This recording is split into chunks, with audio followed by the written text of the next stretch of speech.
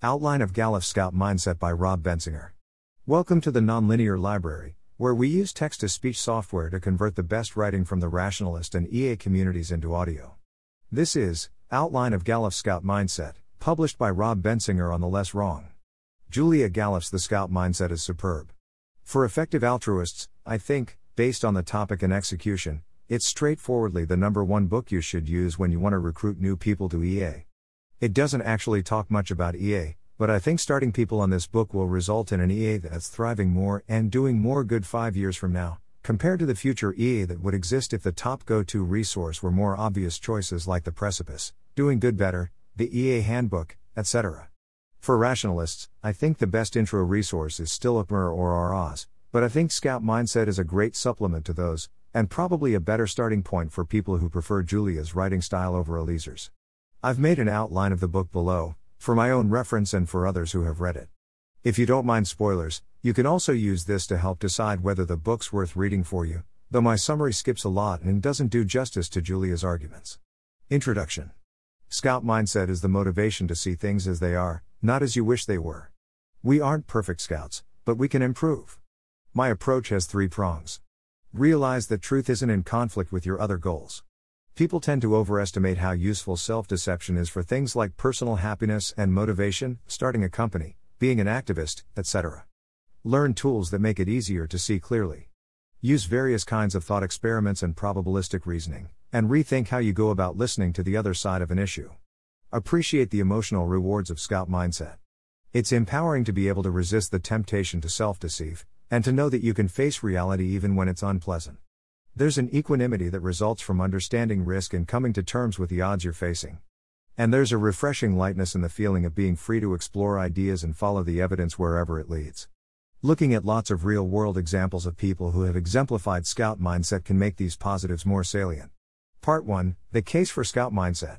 Chapter 1. 2 types of thinking. Can I believe it? Versus must I believe it? In directionally motivated reasoning, often shortened to motivated reasoning, we disproportionately put our effort into finding evidence reasons that support what we wish were true. Reasoning is defensive combat. Motivated reasoning, aka soldier mindset, doesn't feel like motivated reasoning from the inside. But it's extremely common, as shown by how often we describe our reasoning in militaristic terms. Is it true? An alternative to directionally motivated reasoning is accuracy motivated reasoning, i.e., Scout Mindset. Your mindset can make or break your judgment. This stuff matters in real life, in almost every domain. Nobody is purely a scout or purely a soldier, but it's possible to become more scout-like. Chapter 2. What the soldier is protecting. Scout Mindset is so great, why isn't everyone already using it all the time? 3 emotional reasons. Comfort, avoiding unpleasant emotions. This even includes comforting pessimism. There's no hope, so you might as well not worry about it. Self-esteem, feeling good about ourselves. Again, this can include ego protecting negativity and avoiding getting my hopes up. Morale, motivating ourselves to do hard things. And 3 social reasons. Persuasion, convincing ourselves so we can convince others. Image, choosing beliefs that make us look good. Psychologists call it impression management, and evolutionary psychologists call it signaling. When considering a claim, we implicitly ask ourselves, what kind of person would believe a claim like this, and is that how I want others to see me? Belonging, fitting into your social groups. We use motivated reasoning not because we don't know any better, but because we're trying to protect things that are vitally important to us. So it's no surprise that, for example, training people in critical thinking don't help change people's thinking. But while soldier mindset is often our default strategy for getting what we want, it's not generally the best strategy available. Chapter 3. White truth is more valuable than we realize. We make unconscious trade-offs. The whole point of self-deception is that it's occurring beneath our conscious awareness. So it's left up to our unconscious minds to choose, on a case-by-case basis, which goals to prioritize. Sometimes it chooses to be more soldier-like, sometimes more scout-like. Are we rationally irrational? I.e., are we good at unconsciously choosing just enough epistemic irrationality to achieve our instrumental social and emotional goals, without impairing our judgment too much? No. There are several major biases in our decision-making that cause us to overvalue soldier mindset. We overvalue the immediate rewards of soldier mindset. Present bias, we prefer small rewards now over large rewards later. We underestimate the value of building scout habits. Cognitive skills are abstract, and, again, have most of their benefits in the future, so they're harder to notice and care about. We underestimate the ripple effects of self-deception. These ripple effects are delayed and unpredictable, which is exactly the kind of cost we tend to neglect. We overestimate social costs. An accurate map is more useful now.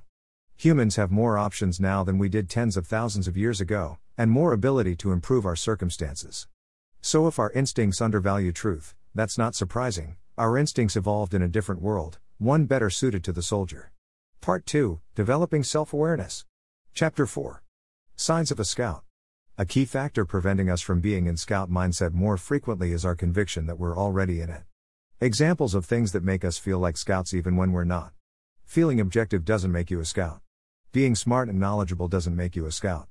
On ideologically charged questions, learning more tends to make people more polarized, and even scientists studying cognitive biases have a track record of exhibiting soldier mindset. Actually practicing Scout mindset makes you a Scout.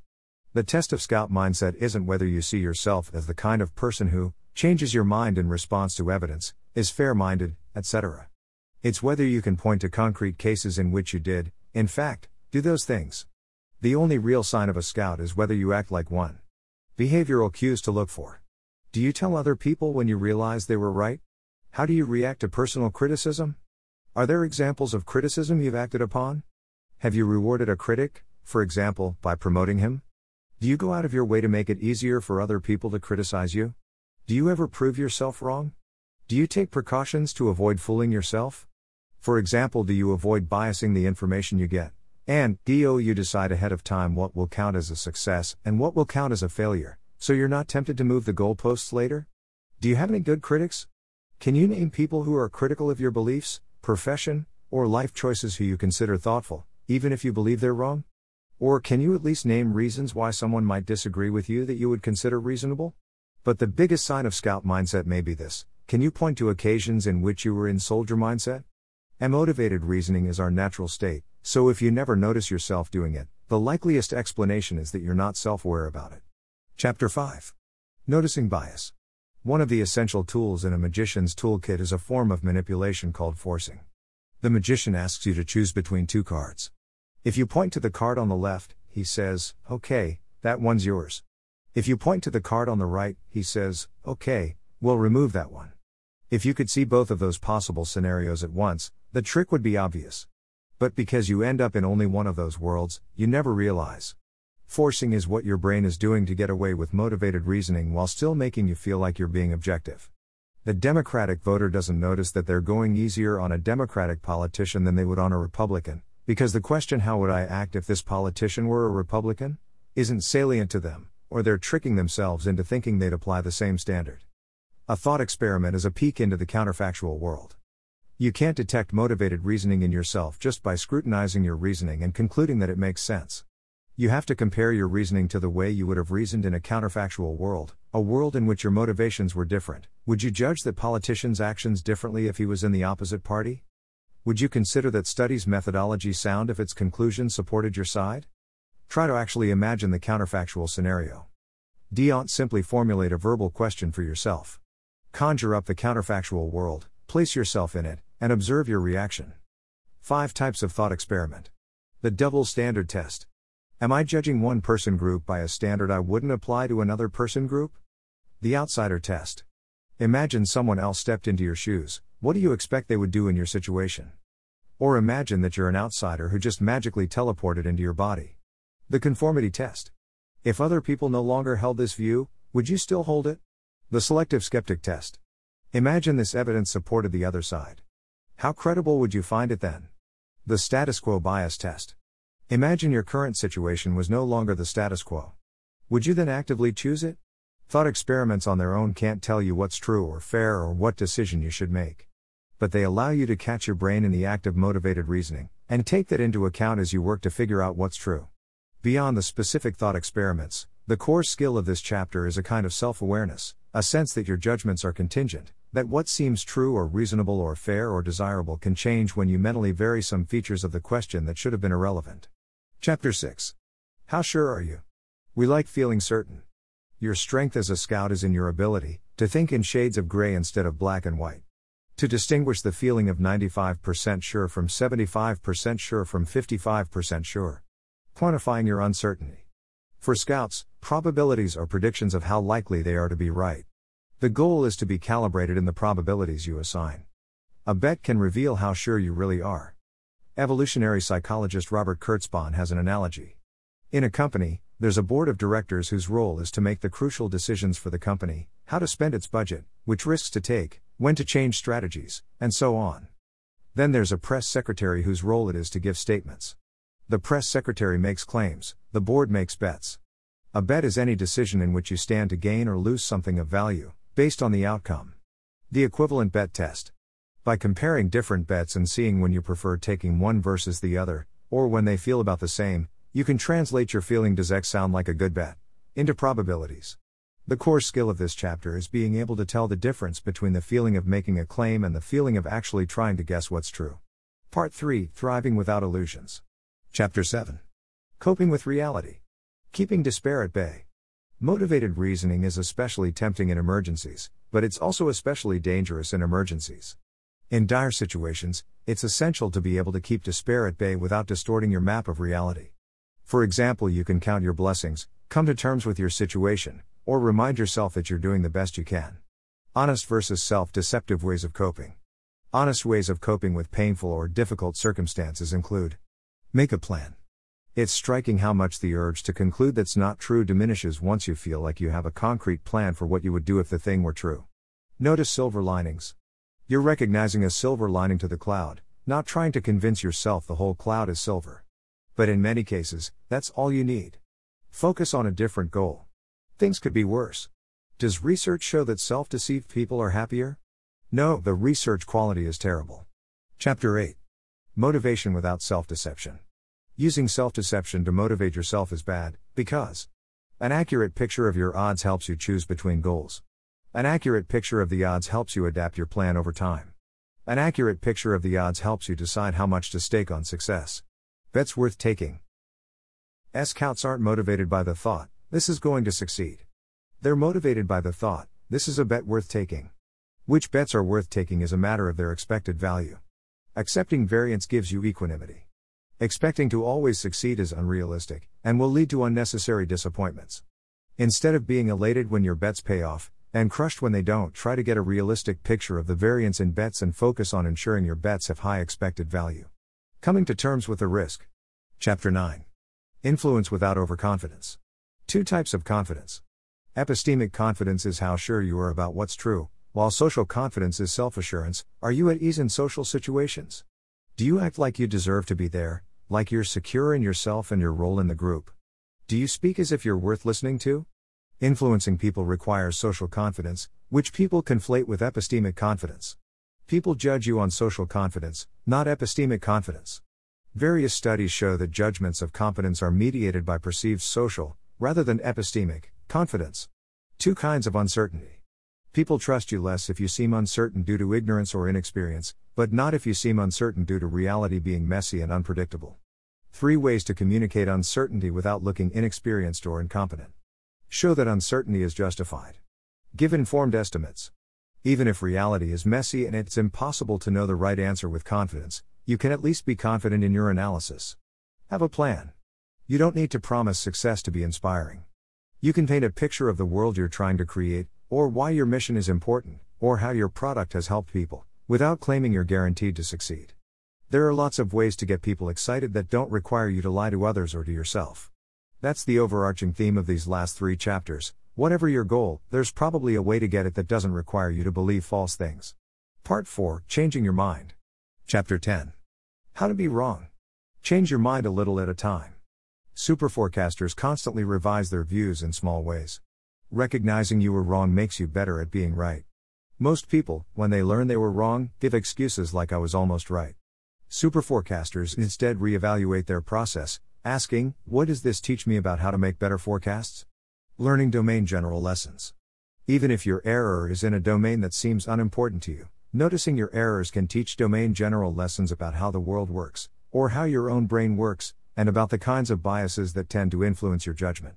Or they can help you fully internalize a lesson you previously only believed in the abstract. Admitting a mistake versus updating. Being factually wrong about something doesn't necessarily mean you screwed up. Learning new information should usually be thought of in matter-of-fact terms, as an opportunity to update your beliefs, not as something humbling or embarrassing. If you're not changing your mind, you're doing something wrong. By default, you should be learning more over time, and changing your strategy accordingly. Chapter 11. Lean into confusion. Usually, we react to observations that conflict with our worldview by explaining them away. We couldn't function in the world if we were constantly questioning our perception of reality. But especially when motivated reasoning is in play, we take it too far, shoehorning conflicting evidence into a narrative well past the point where it makes sense. This chapter is about how to resist the urge to dismiss details that don't fit your theories, and instead, allow yourself to be confused and intrigued by them, to see them as puzzles to be solved. You don't know in advance what surprising and confusing observations will teach you. All too often, we assume the only two possibilities are I'm right or the other guy is right. But in many cases, there's an unknown, a hidden option C, that enriches our picture of the world in a way we wouldn't have been able to anticipate. Anomalies pile up and cause a paradigm shift. Acknowledge anomalies, even if you don't yet know how to explain them, and even if the old paradigm still seems correct overall. Maybe they'll add up to nothing in particular. Maybe they just mean that reality is messy. But maybe they're laying the groundwork for a big change of view. Be willing to stay confused. Chapter 12. Escape your echo chamber. How not to learn from disagreement. Listening to the other side usually makes people more polarized. By default, we end up listening to people who initiate disagreements with us, as well as the public figures and media outlets who are the most popular representatives of the other side. But people who initiate disagreements tend to be unusually disagreeable, and popular representatives of an ideology are often ones who do things like cheering for their side and mocking or caricaturing the other side, i.e., you. To learn from disagreement. Listen to people you find reasonable. Listen to people you share intellectual common ground with. Listen to people who share your goals. The problem with a team of rivals. Dissent isn't all that useful from people you don't respect or from people who don't even share enough common ground with you to agree that you're supposed to be on the same team. It's harder than you think. We assume that if both people are basically reasonable and arguing in good faith, then getting to the bottom of a disagreement should be straightforward. When things don't play out that way, everyone gets frustrated and concludes the others must be irrational.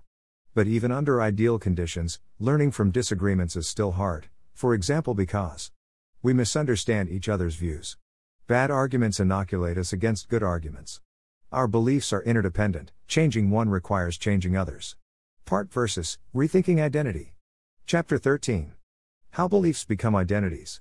What it means for something to be part of your identity. Criticizing part of someone's identity tends to spark passionate, combative, and defensive reactions. Two things that tend to turn a belief into an identity. Feeling embattled. Feeling proud. Signs a belief might be an identity. Using the phrase I believe. Getting annoyed when an ideology is criticized. Defiant language. A righteous tone. Gatekeeping. Schadenfreude. Epithets. Having to defend your view. Identifying with a belief makes you feel like you have to be ready to defend it, which motivates you to focus your attention on collecting evidence in its favor. Identity makes you reflexively reject arguments that feel like attacks on you or on the status of your group. And when a belief is part of your identity, it becomes far harder to change your mind. Chapter 14. Hold your identity lightly. What it means to hold your identity lightly. Rather than trying to have no identities, you should try to keep those identities from colonizing your thoughts and values. Holding your identity lightly means thinking of it in a matter-of-fact way, rather than as a central source of pride and meaning in your life. It's a description, not a flag to be waved proudly. Could you pass an ideological Turing test? Passing means explaining an ideology as a believer would, convincingly enough that other people couldn't tell the difference between you and a genuine believer. The ideological Turing test tests your knowledge of the other side's beliefs, but it also serves as an emotional test. Do you hold your identity lightly enough to be able to avoid caricaturing your ideological opponents? A strongly held identity prevents you from persuading others. Understanding the other side makes it possible to change minds. Is holding your identity lightly compatible with activism? Activists usually face trade-offs between identity and impact, and holding your identity lightly can make it easier to focus on the highest impact options. Chapter 15. A Scout Identity. Flipping the script on identity. Identifying as a truth seeker can make you a better scout. Identity makes hard things rewarding. When you act like a scout, you can take pride and satisfaction in living up to your values. This short-term reward helps patch our bias for short-term rewards, which normally favor soldier mindset. Your communities shape your identity. In the medium to long term, one of the biggest things you can do to change your thinking is to change the people you surround yourself with. You can choose what kind of people you attract. You can't please everyone, so you might as well aim to please the kind of people you'd most like to have around you, people who you respect and who motivate you to be a better version of yourself. You can choose your communities online. You can choose your role models. Thanks for listening. To help us out with the Nonlinear Library or to learn more, please visit nonlinear.org.